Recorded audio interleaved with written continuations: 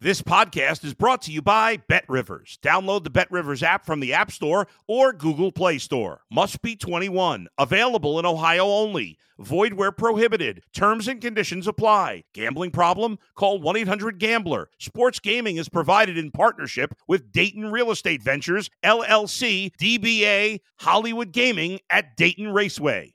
If you're a tennis fan, you'll love Betting Weekly Game Bet Match on the BetRivers Network. Whether you're a bettor or just love tennis, you'll enjoy the in-depth analysis each week of the tennis calendar. Subscribe to Game Bet Match today from your favorite podcast provider.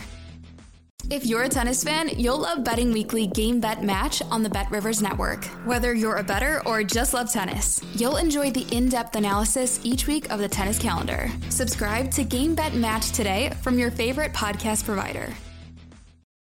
You're listening to Sports Bettor's Paradise on the BetRivers Network. All right, Jimmy Ott along with Paul Stone and Bruce Marshall. We're doing it all for the 32 matchups in the first round, Thursday and Friday here on the BetRivers Network on the Sports Bettor's Paradise. And let's get to it. Thursday evening, 6:50 Eastern tip between the number 9 Auburn Tigers, 152.5 over the number 8 seed Iowa Hawkeyes. Geez, to start off with, these two coaches, a little bit of a personality matchup here as McCaffrey with his stare downs. Bruce Pearl, well, he's as charismatic as they get.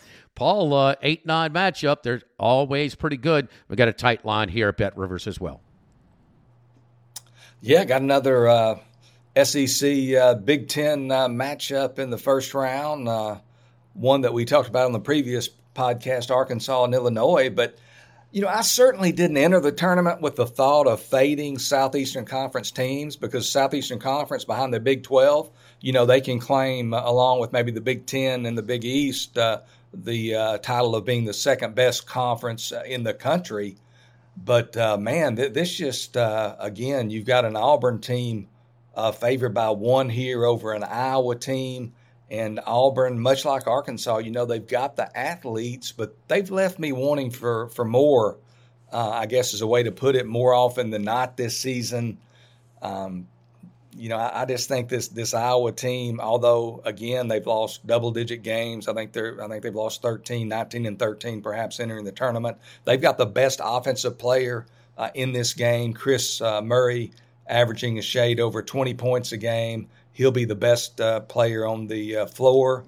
I just think Iowa's body of work, I like it a little bit more than Auburn, so I'll take the point, take the Hawkeyes +1 over Auburn. All right, so Paul Stone with the Hawkeyes there. Again, his brother with the Keegan Murray with the Sacramento Kings. One of the reasons that they are in first place, a surprise first place in their division. About to cash a big ticket to win that division. Bruce, again, 9-8 seed matchup here. And, boy, the styles in both of these teams, I can see them getting up and down here in this matchup also. Yeah, but I think Paulie's right here. I mean, you know, Auburn down the stretch. Listen, only they can get up and down the court, but they don't always shoot it that well. The backcourt play kind of erratic. Only 4-19. I'm sorry, 4-9. Their last 13 entering the dance, so they weren't playing all that well down the stretch. Pearl made a nice stab in the portal. There weren't a lot of real quality bigs in the portal. I mean, there's more guards anyway, and there certainly were more guards available in the portal. But Johnny Broom out of Morehead State, that was a really good pickup for Pearl, and he gave them their inside game, and he gave them some presence down on the blocks.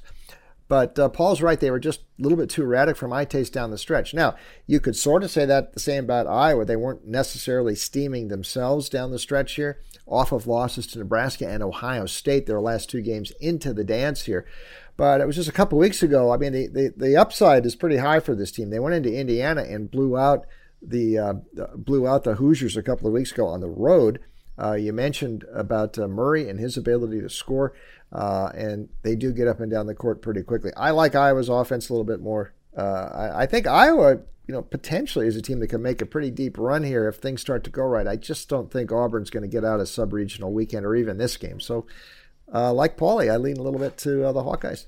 Yeah, the Hawkeyes finished the home-and-home sweep of the Hoosiers right after the Hoosiers finished the home-and-home sweep of Purdue. And, I mean, where their fan base was all a season high and maybe for, I don't know, the last 15 or 20 years high, but it was brought back to reality really quick. So, again, Paul with the Iowa Hawkeyes plus the 1 point right now at Bet Rivers. Second game of Thursday p.m. slate, 7:10 Eastern tip. The Duke Blue Devils, boy, never. Are we really saying that Duke might have been shortchanged here? They are playing excellent. First-year coach, Shire, no matter how long he was on the bench for Coach K beforehand, it's still his first year. And, hey, got to give him credit. How a team progresses from the beginning of the season to the end of the season, they're much better. Now, the ACC, got to admit, it's about as weak as it's been in quite some time. Duke at Bet Rivers right now, 6.5, 146 over number 12 seed Oral Roberts. My goodness, this is a great matchup in the first round. 5-12 here. Oral Roberts is going to push the pace. They're a 30-game winner at 30-4, and they're no stranger to the tournament as well, Paul. Yeah, no question. Oral Roberts is going to shoot a whole lot of threes. They're going to try to push the pace, as you said. They don't want to. They would rather have Kyle Filipowski, the big man for Duke, the great true freshman, averaged 15.5 points and 9 rebounds. They would rather have him in a fast-paced game than a half-court game. So Oral Roberts will do everything they can to make it an up-tempo affair. And we all probably remember last year this Oral Roberts team, or not last year, the year before, rather, 2 years ago, they upset Ohio State and Florida in the first 2 rounds of the tournament to advance to the Sweet 16. So they do have, although a lot of those players are gone, they do have, some recent memories of positive happenings here in the tournament. 30-4 on the season. Oral Roberts got blown out at Houston, 83-45, so lost by almost 40 at Houston.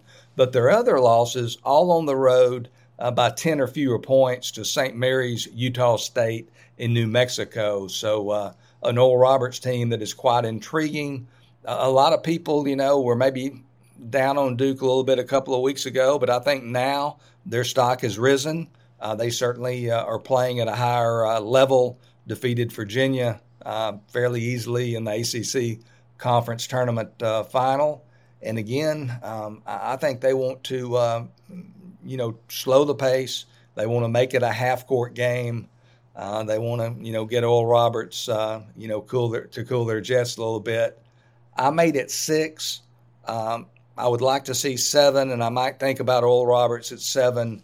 But anything less than 7 with Duke's level of play right now, their current trajectory, I'll probably stay away and just watch this one. And, Paul, you made that comment earlier how you think that the tournament there are more dog players. And, everybody, they're the stars of the early, the first weekend as sort of these obscure, not household names taking on the big boys with that much more budget, resources, the whole bit. And that's been confirmed by a lot of our contributors, including Troy Macker, content manager for Bet Rivers. He says, no question, the Dogs are more of a popular play against the spread in these first 2 rounds. And, man, that's 6.5. Geez, Duke or Roberts? Bruce, really? I don't care what kind of transition Duke's going through. The branding there please give me Oral Roberts. But I was thinking maybe more 16.5 than 6.5. It's kind of a tight line. It's exactly where it opened up at Bet Rivers. Yeah, see, I remember Oral Roberts when they used to be called the Titans. And I actually remember the real Oral Roberts, watching them on TV. And this team got to the final 8, the Elite 8 in 1974, and took Kansas to overtime. And by the way, they played that Elite 8 and that regional on their home floor in Tulsa there with Richie Fuqua, the guard who scored a lot of points.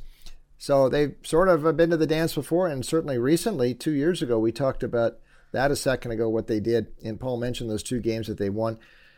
Max Asmus, the guard, I am surprised he stuck around Oral Roberts. I'm sure he was enticed to go somewhere else, so maybe they've sort of figured this thing out at Oral Roberts too to keep this guy around because he's a big-time scorer. He became sort of a media sensation a couple of years ago when Oral Roberts made that run. Conover, the big kid, transferred in from Arkansas. He gives him an interesting threat, a guy over 7 foot who likes to shoot threes like that. But Paul mentioned that game against Houston where Oral Roberts got ripped, and Asmussen that game really struggled. He's only 1 for 13 from the floor.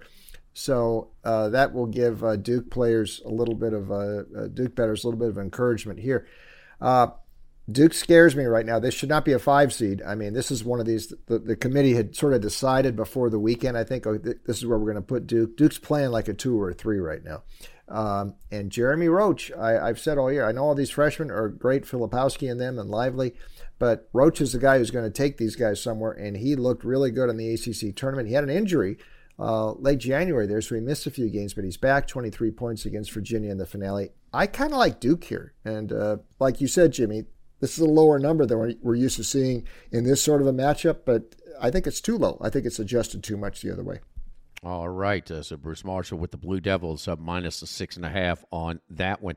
7:25 Eastern tip. Number 2 Texas, winners of the Big 12 Conference Tournament in a big way. I mean, smashing Kansas in the final there. 13.5 in 147. Actually opened up at Bet Rivers at 14, just a half point down at 13.5, 147 over number 15 seed Colgate. Paul? Yeah, when Texas is at its best, which it has been throughout the month of March, it looks every bit the part of a team that could, cut the nets down in Houston the first Monday in April. Colgate plays in the Patriot League. Again, it's a little bit difficult, from my perspective anyway, to have a clear read on just how good those teams are because they don't have that many opportunities to go against upper echelon type opponents. The Patriots did, however, they beat Syracuse by 12 at Syracuse in mid-November. They lost later, though, by 12 at Penn, lost by 27 at Auburn. One thing Colgate does, though, that can really be the great equalizer in college basketball is they can shoot the three-pointer. They lead the entire nation in three-point percentage at 41%. And again, that three-pointer, it can, when these Davids, go after the Goliath, so to speak, the three-pointer is usually behind, some of those great upsets. So if Colgate can shoot the three-pointer, they could have a chance here to knock off the Longhorns or keep this game close anyway. But at 13.5, I think we said that at Bet Rivers, that's right where I had the line on this game. So I just don't really see any great advantage. Bruce pointed out sometimes that the higher seed teams can come out tight sometimes, and that's a little bit of a concern too. Colgate, again, a great three-point shooting team. Texas hadn't been quite as good defensively this year, especially since Chris Beard was eventually terminated in the early part of the new year. But they seem to be getting better on the defensive end. They seem to be guarding the perimeter a little bit better. So it'll be interesting to see how Colgate indeed does behind that three-point arc against the Longhorns. Bruce, this was supposed to be a hell of a run for the Texas Longhorns. Chris Beard, there's 3 ways to build a roster, and that is, through the transfer portal, recruiting at the high school level, and maintain the players on your existing roster. And he had success at all 3 levels. We know he can coach. Man, when he was let go, I would have bet over as far as the seed that they would get. Interim coach deserves a job. Hasn't been named official yet, but I just don't see how they can't do it unless they want to see how he's going to do in a tournament. But a number 2 seed season, my goodness. And his team he's held it together way better than I anticipated because I really do respect Chris Beard, with him getting the most out of his roster. Yeah, Rodney Terry, he's got experience as a head coach. He was at Fresno. He got the Bulldogs to the tournament. He left there for, a lot of people thought it was a lateral move, but UTEP is a better job than Fresno nowadays. So he was down at UTEP for a few years, and then he got a chance to come work here. For Chris Beard, here he is now stepping in as the interim, and I think he may get this thing on the permanent basis. Like you said, though, Jimmy, they're going to wait to see how they do in the tournament. By the way, just as an aside here, I think Texas holds the whole key to the coaching carousel and how much it spins. Just in case they don't keep Terry and they go poach a coach from somewhere else, that starts a chain reaction. Dominoes start falling. You could see 4 or 5 jobs end up changing just because Texas makes that move. If they keep Terry, then they're not going to be involved in that sort of a chain reaction. So just consider that for the coaching carousel coming up. This is going to sound a little contradictory because I think Texas is a threat. I'd watch Timmy Allen's injury, though.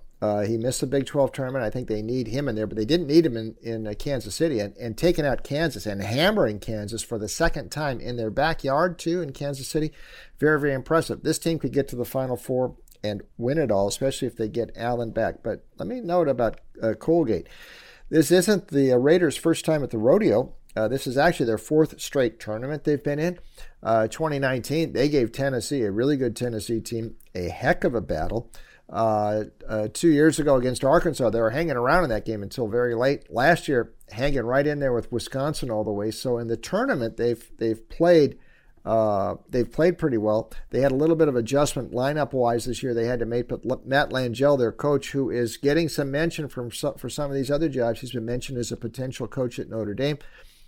Paul mentioned how well they shoot from threes, the best three-point shooting team in the country, second only to Gonzaga overall, 51% from the floor.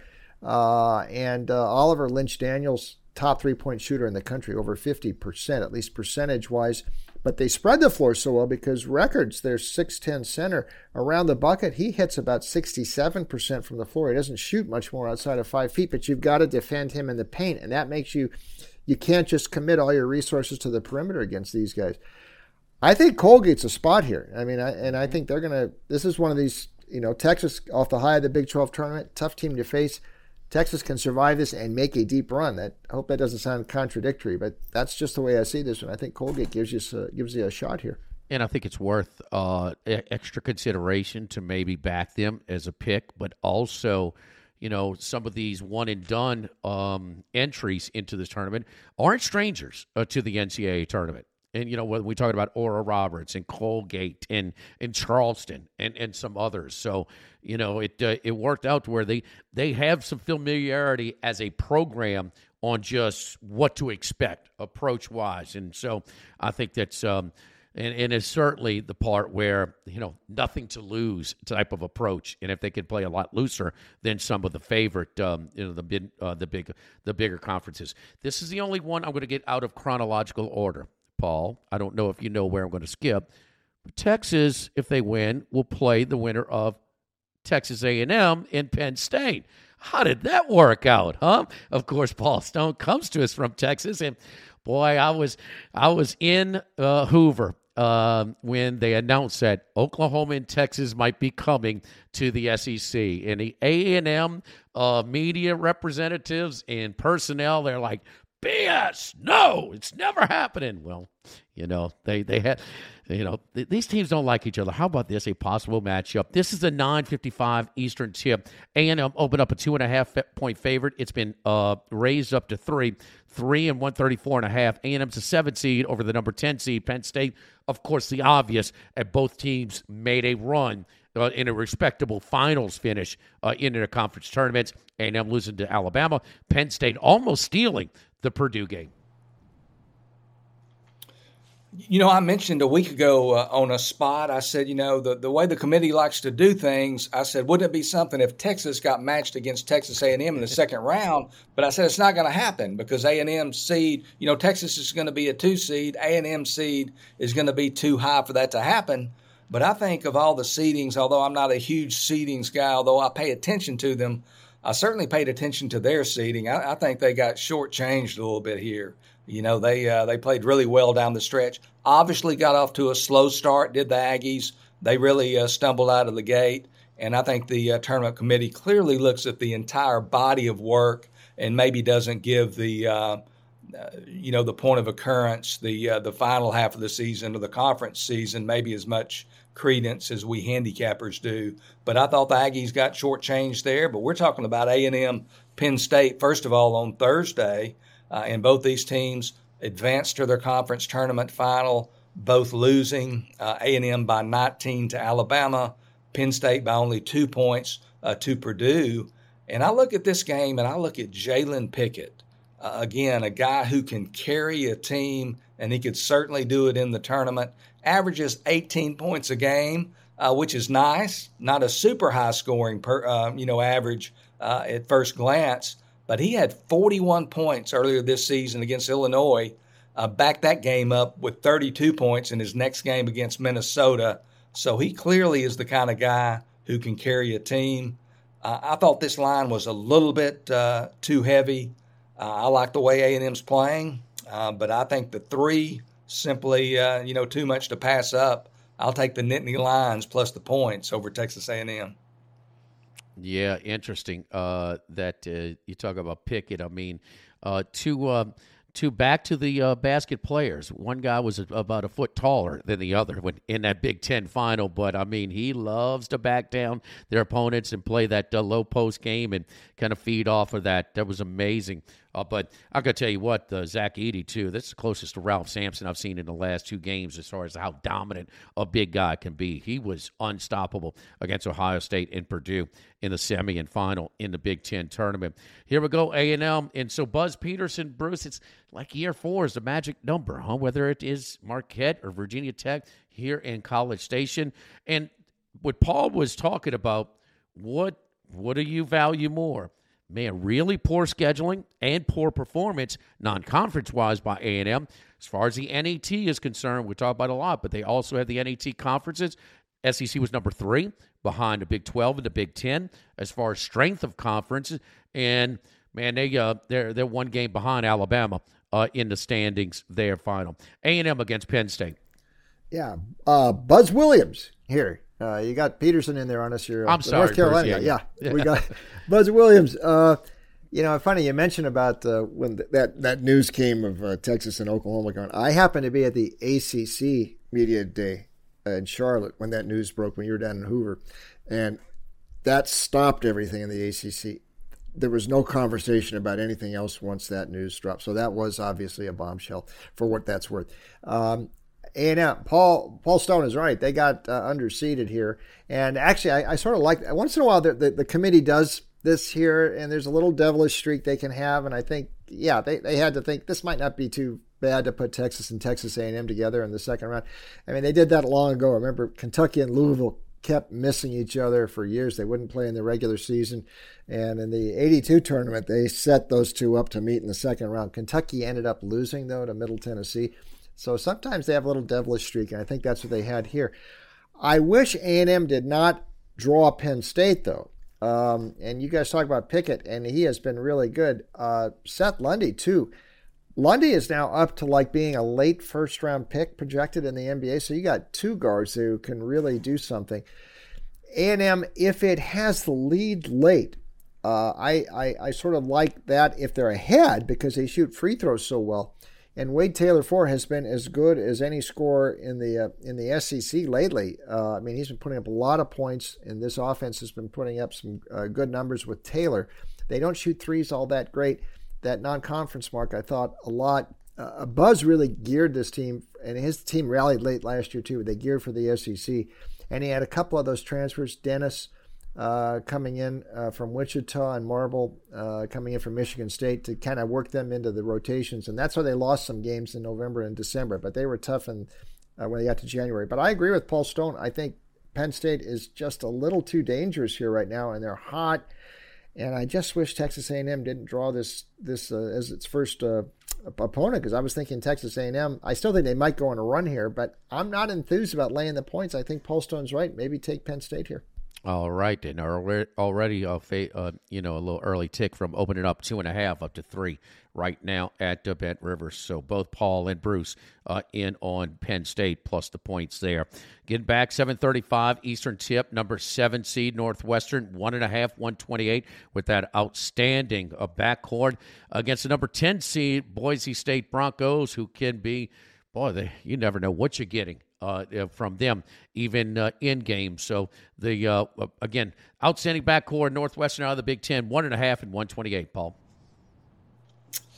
Yeah, this Northwestern team, first of all, they seemingly, like a lot of teams in the major conferences, they kind of limp into the tournament. They've lost 4 of their past 5. But you look at those losses, 2 of those losses in overtime to fellow tournament entry who we were just talking about, Penn State, and then another of those losses by just 4 points at tournament-bound Illinois. Northwestern, you look at their ceiling, so to speak. They beat number 1 ranked Purdue by 6 earlier this season in Evanston in mid-February. They took Indiana down twice, so they have some quality victories. And much like the position I find myself in towards the Southeastern Conference, kind of fading going against teams from that conference, the Mountain West teams, it's a little more natural to fade these teams. I think Bruce mentioned they've lost, he mentioned 8 in a row. That I was going to research that and then get around to it, but I certainly trust that, and that does sound correct. So this conference has not had success in the tournament, and even though it's 1.5, I don't want it to get up to 2. I'd take it now. I'll take the Wildcats out of the Big Ten, the conference with the better pedigree to beat a team from the Mountain West Conference, which frankly just hadn't had any recent success in the NCAA tournament. All right, Bruce. Yeah, and Boise has never won a game in the tournament. 0-8, that goes back a long time ago when Bobby Dye was the coach. They got in the tournament. And Leon Rice, who, by the way, is one of my favorite coaches. You go to these media days, you talk to him. He's my favorite. One of the best guys, and it's a great deal Boise's got. He's had a chance to get hired away. He likes living there. He likes going fishing. And he comes from Gonzaga. He's one of Mark Few's old aides there, so he knows what he's doing. What bothers me about Boise this year, and watching them a lot, I mean, they had a rather incredible stretch at the end of the season where they were winning games but not covering point spreads. And when they're trying to hold a lead late, the offense has to create almost all of their points. Marcus Shaver, the guard, is really the only guy who creates anything off the dribble. But when their offense isn't looking to score late and looking to run clock, and then they compress their shot selection into about 6 or 7 seconds, it doesn't work. And that's why they kept blowing leads down the stretch. And that's why UNLV came back on them in the Mountain West champion first round or second round in quarterfinal. So that bothers me about Boise a little bit. And that Shaver's the only guy who really creates off the dribble. Paul Stone mentioned a couple of those guards, Bowie and Audich, who are really good defensively. They get after it. I think Paul might be right here. I think Northwestern's probably the side to look at. Boise did not close that well. They lost a game pretty big to Utah State in the regular season finale. Had to struggle against UNLV and then got whipped by Utah State again, blowing a second half lead. I think Northwestern matches up pretty well with Boise, so I'm probably leaning that way like Paul. All right, another double pick by Bruce and Paul on that one. Let's get to the number 1 seed, 9:20 Eastern on Thursday night tip. Houston, the number 1 seed, they had one to play with, kind of like Kansas did. They lost their tournament final, but still got a number 1 seed. And actually, Houston, a higher seed overall than Kansas, forcing them to travel a little bit. 19 and 122.5 in their opening game against number 16 Northern Kentucky. The $1 million question with the Houston Cougars as they get into the tournament: do they have enough offense? And we know they can defend and rebound as good as anybody, probably the best in defending and rebound. 7 wins, however, combined the last 2 NCAA tournaments, Paul. You know, like you mentioned, like Kansas, Houston loses in their conference championship game, but also like Kansas, they were shorthanded. I mean, Houston played without American Athletic Conference Player of the Year Marcus Sasser, who strained his groin actually in the conference tournament semifinals. And there's some question whether he'll be ready to go here on Thursday night. So that's going to be kind of the $64,000 question in this particular game for the Cougars. And then Kansas obviously didn't have their coach, Bill Self. Also, Kevin McCullers didn't play for Kansas either against Texas. So just pointing that information out. Without Sasser on Sunday, yesterday, Houston loses by 10 to Memphis there in Fort Worth in the AAC conference tournament final. And like you said as well, they didn't have much to play for. You look at this Northern Kentucky team coming in as a 16 team. They did defeat Cincinnati at home by 13 early in the season, but they also lost at home by 22 to Kent State. The Golden Flashes, the MAC, who will also be in the tournament, and we'll be talking about them in a future podcast this week. Northern Kentucky clearly going to be outclassed. With Sasser's status up in the air, and the hefty number, I just don't really have any interest in this game. But certainly it will be interesting to see if Sasser indeed plays, how much he plays, and if he does play, how he plays. So I'll be watching this one, but no betting interest at this point. All right, Bruce. I actually might give the Norse a little bit of a look here. Sasser, Houston's a team that could have used getting in the Friday, Sunday cycle instead of Thursday, Saturday. Give Sasser another day to perhaps heal, but I wouldn't be surprised if they hold him out completely in this game because strained groins, that's usually not something you recover from really quick, and they can get re-aggravated. So he may not be there, and he is their main threat. They didn't look that good against Memphis without him. But here's the thing: down the stretch, Houston looked kind of bored to me in many of its games. They weren't covering numbers. I mean, they're only 4-9 their last 13 against the spread. I don't think Northern Kentucky's that bad. Paul mentioned, Kent State. That was in the opener. They got beat by Kent State, who's really good. At home there, they did beat Cincinnati, which was a nearby rival for the Norse. So they did play an American team pretty well. Warwick is a very, very good guard. They force a lot of turnovers. They turn you over about a quarter of the time, so they will pressure Houston there. And this is not a really smooth running offense, especially without Sasser. I know Houston's defense is great. Under a possibility here for me too, but plus a lot of points. I actually see Houston struggling a bit in this game. They'll put them away late, but you're getting about 20, maybe no Sasser. They're not covering numbers.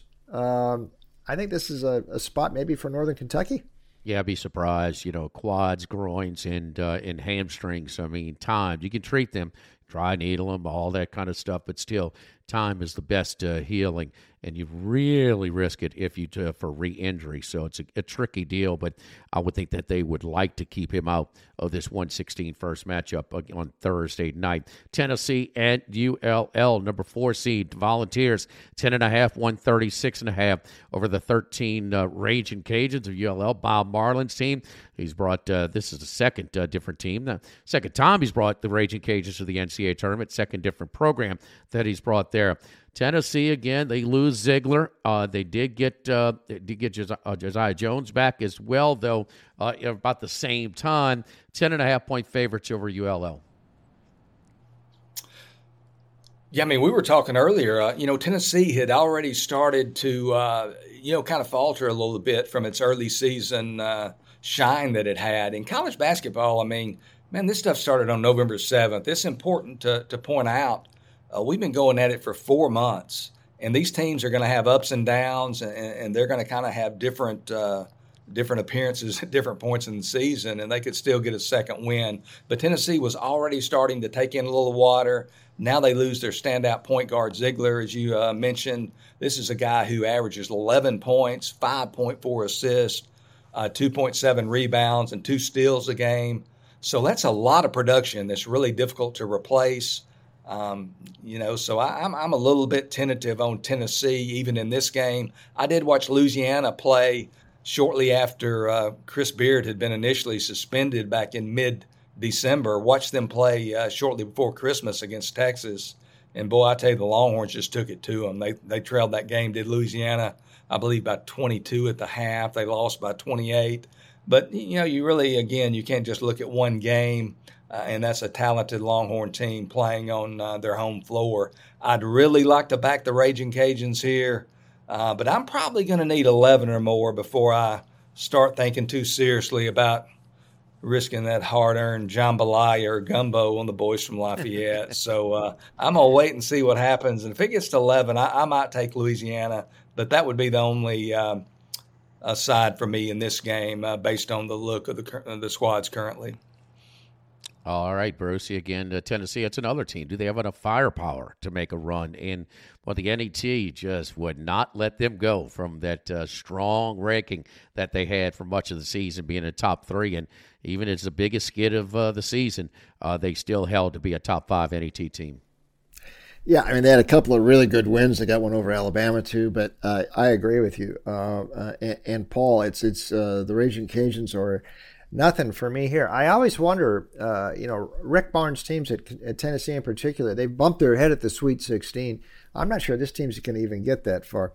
And I always wonder, who they they seem to always like that really one go-to scorer. Even when he's had even that team with Grant Williams a few years ago, they got to the Sweet 16. Even then they didn't have that one real guy, a big-time scorer, and they certainly don't have it this year. I mean, who do we look at now? Is it Vescovi? I don't think so. 12 per game. Jordan James. Although I will say this.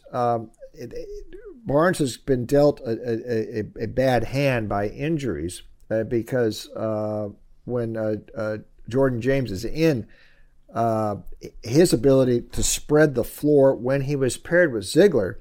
But Jordan James missed a chunk of games in December, missed another chunk in January, and he comes back, and soon enough, then Ziegler gets hurt, your point guard. So, I mean, they haven't really had all the pieces there at one time, and that little spot where it looked like they were able to spread the floor nice and they might be able to get the offense going. Now without Ziegler, I mean, this is really going to be a problem for Barnes.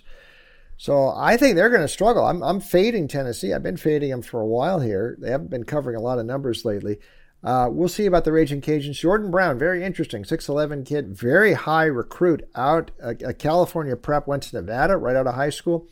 Steve Alford's first year. Then he went down to Arizona. Didn't really stick at either spot, but Bob Marlin has brought something out of this kid. He's scoring about 20 per game. So he does give them a go-to threat here. But this is more of an anti-Tennessee for me. I mean, they've lost a lot of games too, and they went out kind of meekly against Missouri in the SEC tournament. So it's probably Raging Cajuns. If it stays 10.5, that's what they're going to give you. I'll still take it. I might wait around for 11, but I wouldn't worry about taking 10.5 either. I think this could be a close game. Yeah, one thing that ULL is not going to have a problem with is matching up size-wise. They do have some size, and as you talked about, that's one kid that Marlin brought in and has developed. So they've been pretty good, both in the regular season and in the tournament, where they won in Pensacola over South Alabama.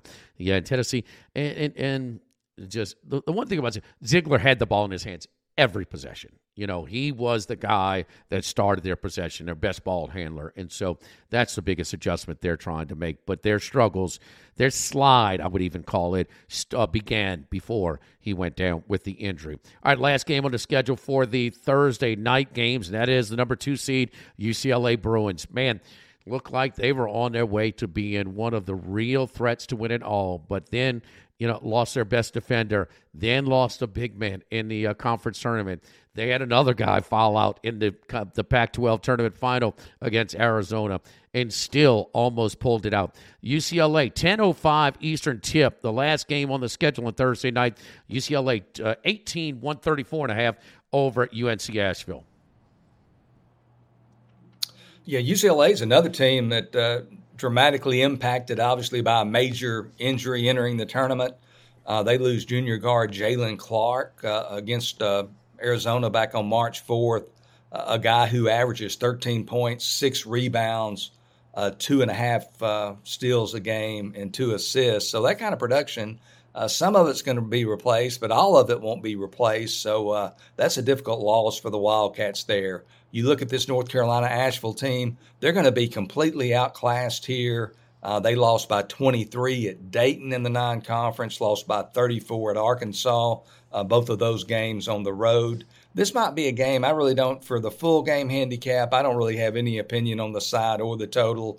But if UCLA maybe starts slowly, comes out of the gate clanking some shots, I might look at taking the Bruins in game or maybe at halftime.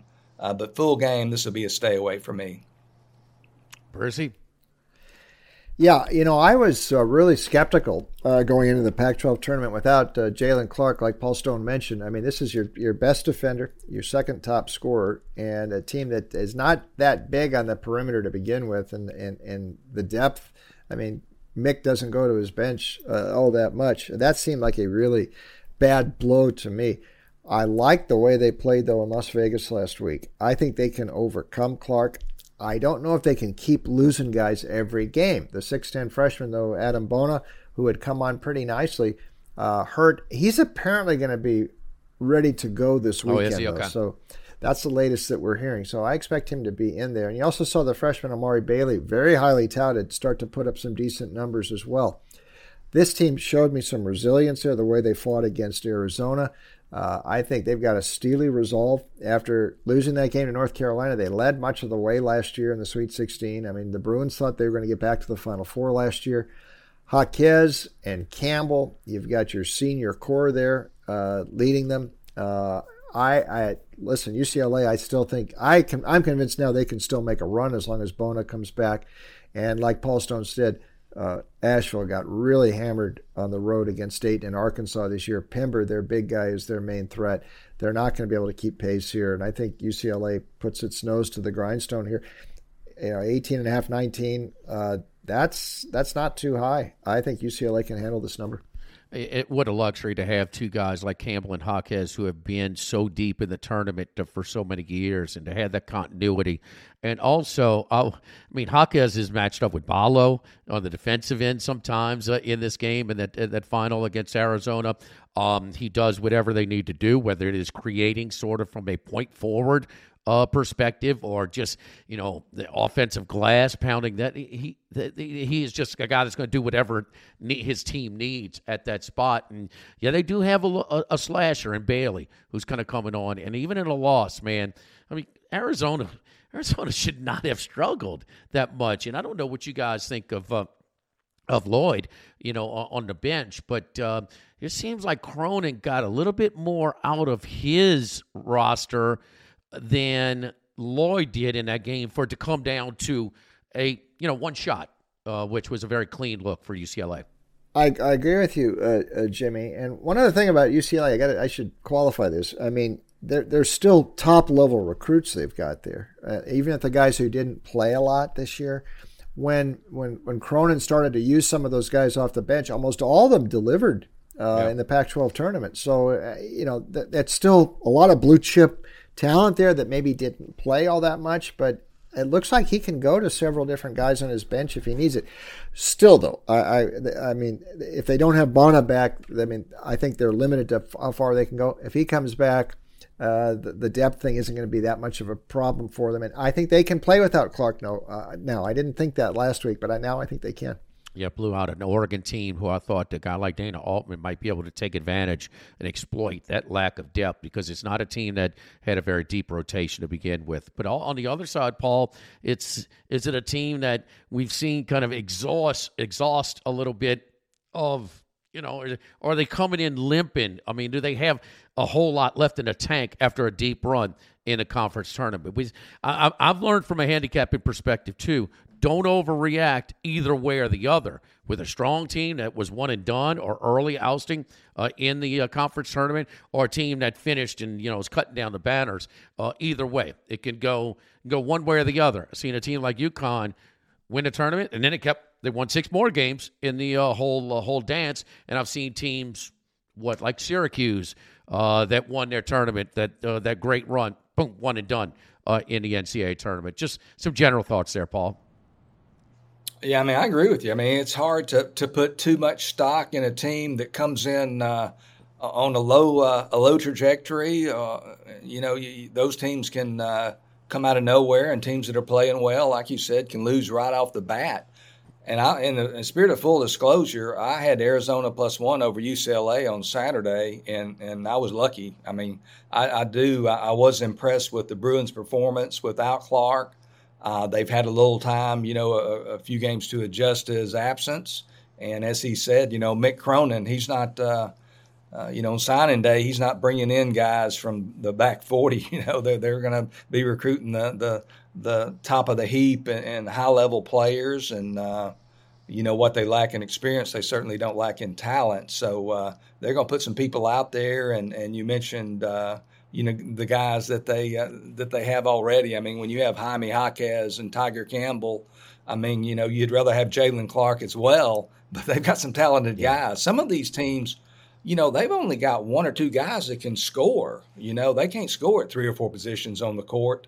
And UCLA, even sans Clark, without Clark, can do that. And they have 2 prolific players and can score from pretty much any position on the floor at any time. So I'm certainly not discounting them. They're obviously not as good as they would be if Clark were still healthy. But they do, again, they've got some other guys. They'll spread his shots around. And, his position will be filled by multiple players, and some of that production will be replaced. And you definitely can't count them out. They've got too much top-end talent. Yes, indeed. All right, so that's the Thursday p.m. Schedule for the 8-game schedule for the NCAA tournament. If you missed it, the Thursday morning, the first 8 games that are scheduled to start are also available at the Sports Bettor's Paradise. If you missed that one, go back to that one. Paul and Bruce with several picks in those, and the Friday a.m. and p.m. sessions coming up a little bit later. For Paul Stone and Bruce Marshall, this is the Sports Bettor's Paradise on the Bet Rivers Network.